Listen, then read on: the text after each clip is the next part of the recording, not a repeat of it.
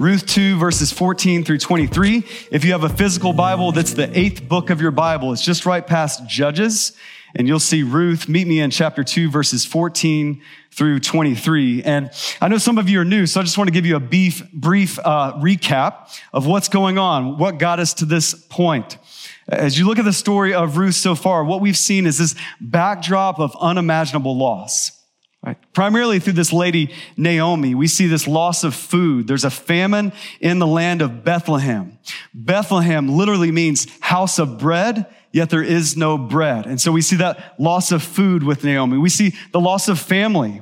Naomi loses her husband, Elimelech, but also her 2 sons. We see a loss of food. We see a loss of family. We also see over the top of all that a seemingly loss of favor. In that culture, remember we talked about this, a woman's value was primarily in the family she could build. And that's all been taken away from Naomi. And so her future has been taken away. Her security, her value has been taken. It seems like God has left her. And you see that in chapter 1 as she says, don't call me Naomi anymore, which meant sweet or pleasant. She says, no, call me Mara. That means bitter, because God has put his hand out against me. And so we see this unimaginable loss as we look at the story of Ruth, but we also see in the midst of that unimaginable loss, we see unwavering loyalty, primarily through the person of Ruth, Naomi's daughter-in-law. We see her give this amazing speech, where you go, I will go. I don't care if you don't have anything to offer me. I am locking arms with you. Where you die, I'm going to die. And not only am I going with you, I'm going with your God. And we see this exemplary, remarkable picture of the loyal and faithful love of God against all odds. And we see it through this person of Ruth. But we don't just see Ruth cling to Naomi. We also see Ruth extend out and be sent out to go look for some of that food and look for some of that favor that has been lost. And she starts to find it earlier in chapter 2. Ruth starts to find food, but also favor in this person named Boaz, this farmer who's wealthy, has plenty, and he chooses to lend a hand and give help in the midst of loss. And that's where we are in the story. We pick it up in Ruth 2, verses 14 through 23. Let's read that together. It says this, and at mealtime, Boaz said to her, that's Ruth, come here and eat some bread and dip your morsel in the wine. So she sat beside the reapers, and he passed to her roasted grain. And she ate until she was satisfied, and she had some left over. When she rose to glean, Boaz instructed his young men, saying, let her glean even among the sheaves, and do not reproach her. And also pull out some from the bundles for her and leave it for her to glean, and do not rebuke her. So she gleaned in the field until evening. Then she beat out what she had gleaned, and it was about an ephah of barley. And she took it up and went into the city. Her mother-in-law saw what she had gleaned. She also brought out and gave her what food she had left over after being satisfied. And her mother-in-law said to her, where did you glean today? And where have you worked? Blessed be the man who took notice of you. So she told her mother-in-law whom she had worked with and said, the man's name with whom I work today is Boaz. And Naomi said to her daughter-in-law, may he be blessed by the Lord, whose kindness has not forsaken the living or the dead. Naomi also said to her, this man is a close relative of ours, one of our redeemers. And Ruth the Moabite said, besides, he said to me, you shall keep close by my young men until they have finished all the harvest. And Naomi said to Ruth, her daughter-in-law, it is good, my daughter, that you go out with his young women, lest in another field you be assaulted. So she kept close to the young women of Boaz, gleaning until the end of the barley and wheat harvests, and she lived with her mother-in-law. Let's pray together. Father, we thank you for this word. We thank you for this story. Such a story from a long time ago, completely different context, but so many transferable principles to our story. And so, God, I pray right now in this moment of all the distractions that we may be brought into this room, God, that you would remove our mind from distractions. You would sharpen our mind. You would soften our heart, and you would open our ears to all that you want us to understand and apply from your word. Holy Spirit, make this more than just another sermon and another Sunday. We pray that you would change our lives from the inside out by your Spirit through your word. It's in the name of Jesus. And everybody said, amen. Amen. Okay. The sermon title for today is this. If you take notes, simple supernatural kindness. Simple, supernatural kindness. We live in a culture that's crying out for tolerance.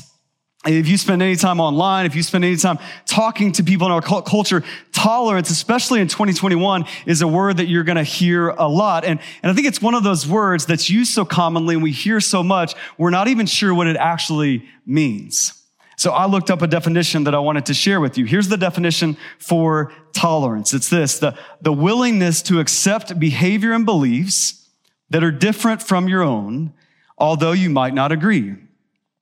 And this is what our culture is crying out for, right? With different people, with different backgrounds, different ethnicities, different sexual preferences, different beliefs and religions, we say, hey, we need more tolerance, right? That's what the world is proclaiming and crying out for. And the church sometimes is criticized for not having enough tolerance. But when you actually look at the Bible, what God is calling us to is not tolerance, but kindness. And because, again, we don't really know the etymology of words. We don't really know definitions. We just throw words around. We hear words a lot. We kind of can tend to lump tolerance and kindness in together, right? Sometimes we think of kindness as just being polite, right? Just be kind to one another. And what we mean by that is, hey, smile at one another. Say hi to one another. Hey, don't cuss people out online. Be kind, right? Sometimes we think be passive.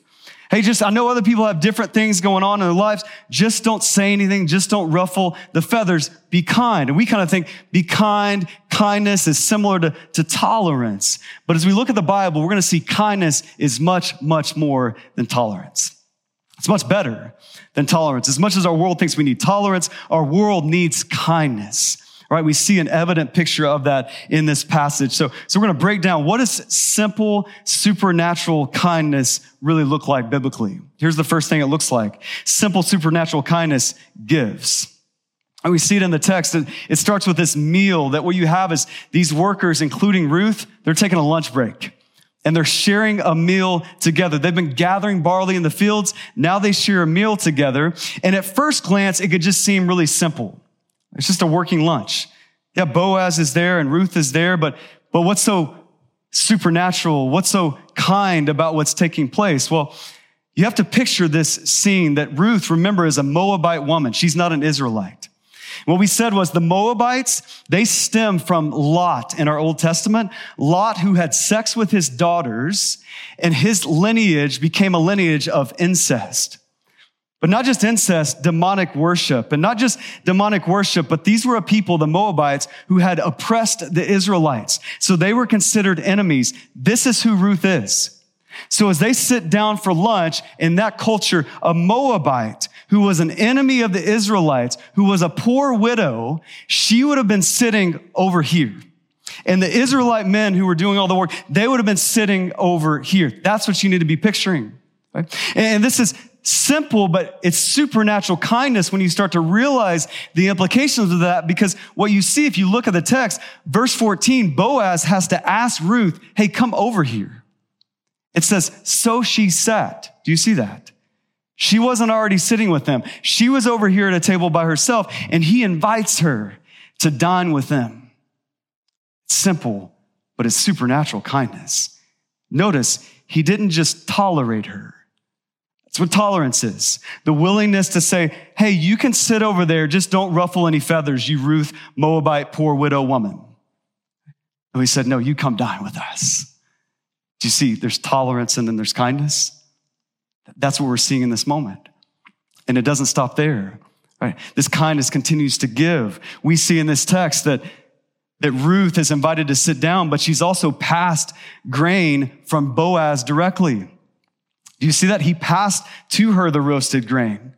Now remember Boaz, this is a man of plenty. This is a farmer, but he's a wealthy farmer. We saw earlier in chapter 2, he has workers, right? He's rolling into work that day and he says, the Lord bless you. And they say, no, the Lord bless you. And he has all these workers and this great relationship with them. This is a man of plenty. It is likely that he had other people to serve Ruth grain, yet he does it himself. You see the simple but supernatural kindness just in the sharing of a meal. We see it in more than the meal. We see it in the gathering in the fields. They finish up the meal. Ruth gets ready to go back to the field. But Boaz goes above and beyond again. He says, hey, don't any longer just gather in the edges of the field.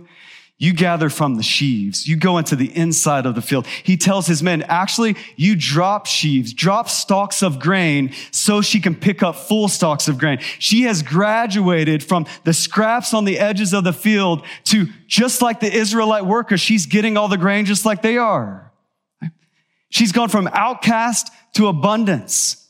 And I love that Boaz tells the men rather twice, hey, and don't reproach her. Don't rebuke her. You let her do this and don't say anything. She can take what she wants. Why did he have to say that? Because what they were used to, these Israelite workers, was not kindness, but tolerance. Last week, remember we said it was built into the law, Leviticus chapter 19, that you were supposed to leave scraps at the edges of your field for the needy, for the poor, for the widow. That was baseline tolerance. Yes, just let the poor people gather the edges of the field. Let them gather the scraps. And Boaz says, no, I'm raising the bar. This isn't tolerance. This is kindness. Ruth, you come in and you grab everything you want. And we know they're not used to that because he has to tell them, don't rebuke her. Don't rebuke her. This is kindness. It's simple, but it's supernatural. That's what we see. Simple supernatural kindness. It gives abundantly. It gives indiscriminately. It gives to a person like Ruth who was an enemy. It gives to a person like Ruth who was a widow, who had nothing to offer in that culture. And yet Boaz gives and he gives and he gives. This is what simple supernatural kindness looks like. It gives abundantly. It gives indiscriminately. This is what we are called into as well. As much as I love this great example of Boaz, it's bigger than that, right? You see, many times in commentaries, and people will teach it this way, and I'm not against that. I see it a little bit in the text, is people at this point of the text, this love story between Boaz and Ruth, they'll say, hey, this is their first date. This isn't a working lunch. This is their first date. And I can kind of see that, right? And they'll start talking about like Boaz is eyeing her in the field. And I mean, it just goes a lot of places, right? And you should come back next week because it does go a lot of places. Ruth goes, she lays at his feet. Some things are going on there, right? Come back next Sunday, right? And pray for me as I teach that.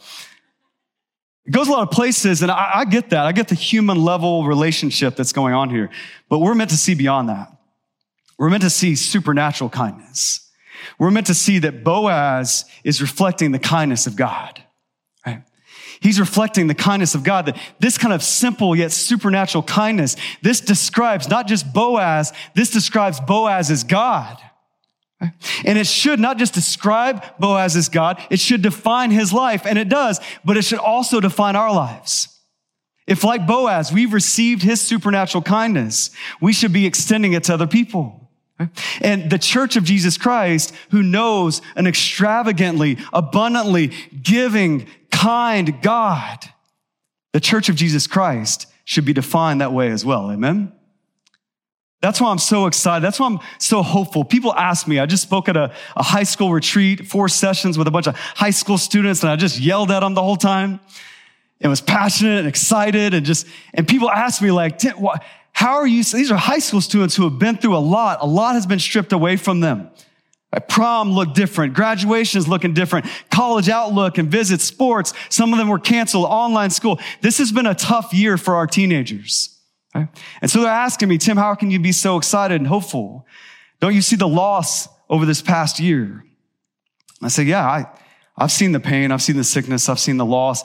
I've seen the suicide rates are up. I've seen the anxiety is up. I've seen the depression is up, and I haven't just seen it in a study. I've seen it in other people that I know who are friends of mine. I've seen all that.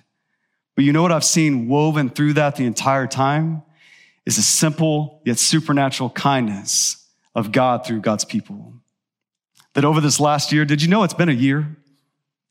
Exactly to this week, it's been a year since they told everybody at the NBA game, go home. Anybody remember that, sports fans? They sent everybody home. They canceled the season. We at church took out an iPhone at our downtown office and recorded a sermon in the book of James to go online to the whole church from an iPhone. It's been a year. Just let that unwind in your soul for a second. How can we, after a year of, it seems like unimaginable loss in our country and culture, how can I still be excited and hopeful and passionate? Because in the midst of that loss, we've seen the unwavering loyalty of God through his people and primarily through their kindness, not their tolerance. I've gotten to see people throughout this last year. We've gotten to pay. You guys have done this through your generosity. We've gotten to pay for people's tuition.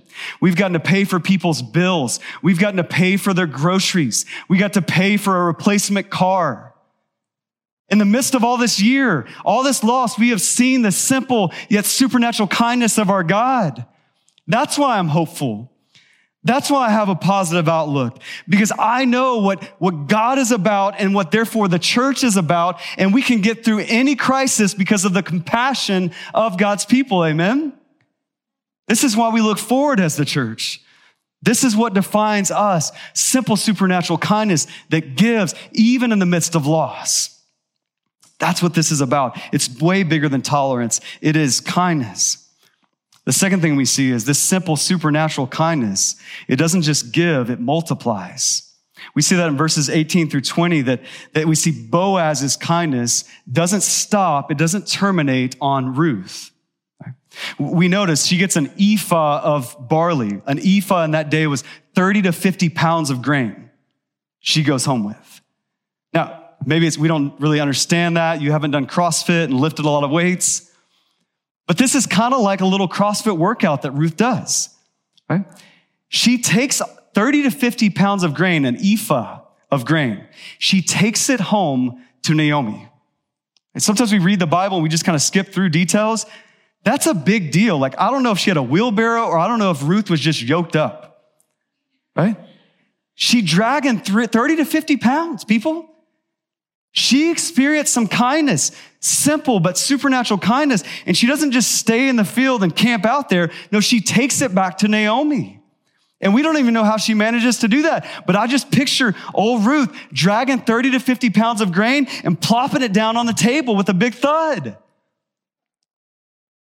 She doesn't just embrace this kindness. She extends it to Naomi, right? Naomi. Remember Naomi in chapter 1? Hey, don't call me Naomi. That's pleasant and sweet. Call me Mara. I'm bitter at the Lord. We see a different Naomi. Look at the effect it has on Naomi. She says she can't even get her words out. She asks questions multiple times. Where did you glean today? Where have you worked? That's the same question. She's stumbling over her words. She's so excited. She's so stunned. She realizes it's Boaz. Ruth says, hey, I've been working with Boaz. She says, oh, my daughter may be blessed by the Lord, whose kindness has not forsaken the living or the dead. This is one of our redeemers. We're going to keep talking about this theme of a kinsman redeemer. We introduced you to it last week, but a kinsman redeemer was a close relative, a kin, who would help redeem a family who had experienced loss like this. They would help buy land. They would help give a security and regain a security in a future for a family like this. This is who Boaz is, and Naomi knows this. Ruth doesn't have a clue yet. She just knows this is a really kind guy. But Naomi connects the dots and says, no. You see, this is kindness from our Redeemer. And I love it when Naomi says, may he be blessed by the Lord, whose kindness has not forsaken the living or the dead. Commentators will debate, like, who is he? May he be blessed by the Lord, whose kindness has not forsaken the living or the dead. Whose kindness is it? Is it Boaz or is it God's? And commentators will debate in the grammar and all this, like, whose kindness is it? And I think that's the point. It's both. It's the kindness of God through Boaz, right? And that's what we see. This supernatural kindness, it multiplies, right? It starts with God, not Boaz. Boaz isn't just a great guy and a great example. It starts with the simple supernatural kindness of God, and then it dominoes out to Boaz's life, and that dominoes out to Ruth's life, and that dominoes out to Naomi's life. But it doesn't even stop there. It multiplies out to the world because Ruth has a baby boy named Obed, who goes on, the lineage of that leads to David, and that goes on to bring about Jesus Christ, the hope and Savior of the world. Simple supernatural kindness. It doesn't terminate on itself. It multiplies. We see that evidently in this passage, in this story. So my question for you today, are you experiencing kindness? But are you also extending the same kindness to other people? Is the kindness of God, if you consider yourself a believer in God, is his kindness that he's demonstrated to you vertically, is that extending out horizontally in your life? Because that's what it's meant to do. It's meant to multiply, right? We say it at our church, our mantra for the church is love moves. I'm glad all of you know that. Let's try that again. Love moves. It moves. It doesn't terminate on us. It never stands still. It moves out. That's why we're not calling you in here. I love that you come to church, but we're not calling you merely just to come in church and stand and halfway raise your hand about what God has done for you and kindness through Jesus. That's not where this ends. It doesn't terminate on just what God has done for us. It's about what God is doing in us and through us to others. And I believe in a culture that's crying out for tolerance, if the church of Jesus Christ would multiply out not tolerance, but kindness, and that would permeate our world, I believe nobody would be crying out for the mere shallow substitute of tolerance. No, they would be amazed by the kindness of God. Amen? If that were to happen. Because simple supernatural kindness, it gives and it multiplies. The last thing, it protects. We see that in verses 21 through 23. You see Boaz tell Ruth, hey, you stay with my young men. You stay in this field. This isn't a one-time thing. This is going to be a consistent thing. You stay with this group of people. Ruth is telling Naomi about this. And Naomi says, yeah, that's right. You stay with the young women too. You stay with these people. This is your place of protection. And we see it what the opposite could be, right? Naomi says, hey, otherwise you go into another field, you could be assaulted. You stay with these people. This is your place. This is your protection. And again, first glance, this just seems simple, right? Okay, so Tim, so she gets to continue to gather in fields and work with these people. Like, what's the big deal about that? You got to remember, who is Ruth? She's the Moabite, the enemy, the poor widow, no value, no future. She's sitting at the other table. She doesn't have a place. And what Boaz just did is he gave her a place. He gave her a community to be a part of. And in that, he gave her protection. In that moment, Ruth would have known, maybe for the first time in a long time, she was not alone. This week, I just mentioned it, I had the opportunity to preach at a high school retreat, 170 students, 20 plus faculty, almost 200 people up at Lost Canyon Camp up in Williams, Arizona. This school right across the street takes their whole high school up to that camp. And I got to preach 4 sessions. And you have high school students. So I had to put on my youth pastor hat, which is hard because I've never actually been a youth pastor. Right, but I started out the retreat. I thought about starting it out this way. I don't know if you guys would have participated or not, but I started out the retreat getting one section of people to say amen and one section of students to say preach. And the last section, my favorite response was just to say, mm-hmm. Would you guys have done that? Would you?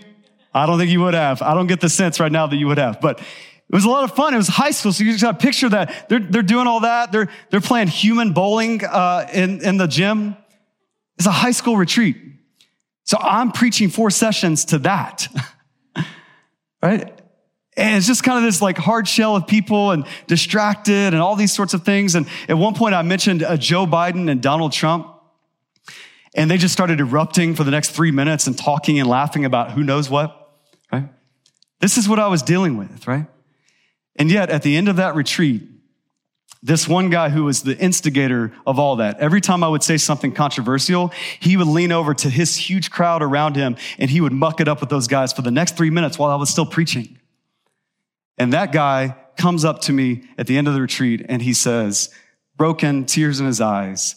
And he says, hey, Pastor Tim, man, I'm just realizing at this retreat over this last year, man, I just have this haunting feeling of loneliness.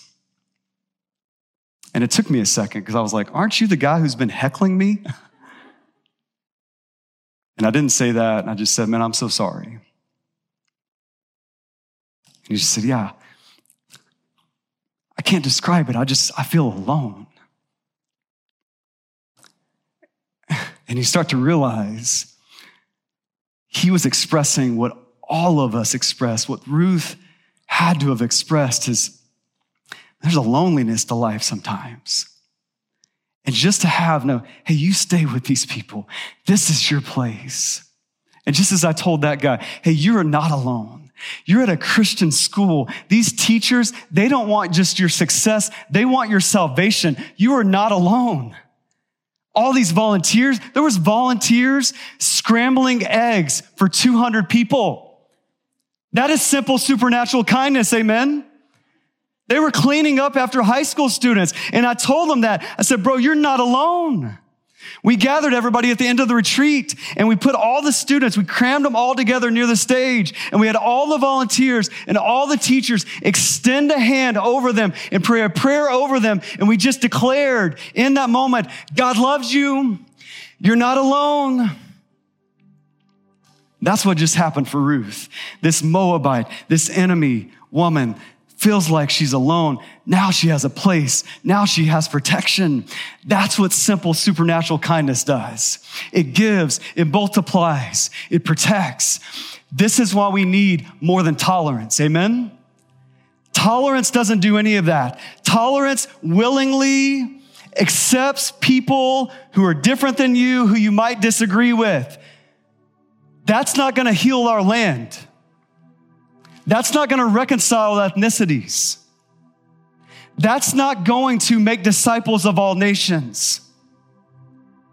But simple supernatural kindness, that's exactly what will. And that's exactly the mission that you and I are on. But just like Boaz, it didn't start with him. It doesn't start with us. It starts with God. So you don't hear a message today of just be more kind to people. It's what everybody says on Twitter, right? This isn't Twitter. This isn't just be more kind. This is the gospel of Jesus Christ. This is, hey, you've experienced first the kindness of God through the cross of Christ, who when you were an enemy, sitting at a different table without any value, he didn't just say, hey, stay over there. You're good. You can go to heaven one day, but just stay over there and don't mess this thing up. That's not what God did at the cross. No, in simple yet supernatural kindness, he says, come dine with me. And he serves you personally through his son, Jesus. And he gives to you. He protects you. He says, you're not alone. You're with me. You're with God's people. I love you. See, first we have to understand and embrace that kindness. That's where it starts. It starts with God, not you. We embrace that kindness, and then it starts to extend in our lives. And so we're going to end today taking communion. So if you've placed your faith in Jesus, you have experienced that kindness. And communion is a time where you embrace it, where you take the juice and you take the bread and you're reminded of the radical, supernatural kindness of our God on your behalf. You're reminded Jesus Christ, the Son of God, was killed on a bloody cross for me. He gave abundantly, indiscriminately, when I didn't deserve it. And as you take that, here's what I want you to do. We're going to sing a song. As you take that, I want you to pray and consider, have I embraced this kindness, but also how can I extend this kindness? That's the moment before us. So let's respond. Let's not settle for tolerance. Let's embrace, let's extend the supernatural kindness from our God. Father in heaven, we thank you for this morning. God, I thank you for these men and women who are here. God, I pray that they would know they're not alone. God, that you have given abundantly your kindness to them through Jesus. And God, you've given to them generously other people to walk alongside them. And we don't deserve it. And I pray that that would hit them a little bit deeper than it has last Sunday or the Sundays before. God, I pray as we open this communion, as we take the bread and we take the juice, that we would be reminded of the kindest act in all of human history. That you, Jesus, came to us.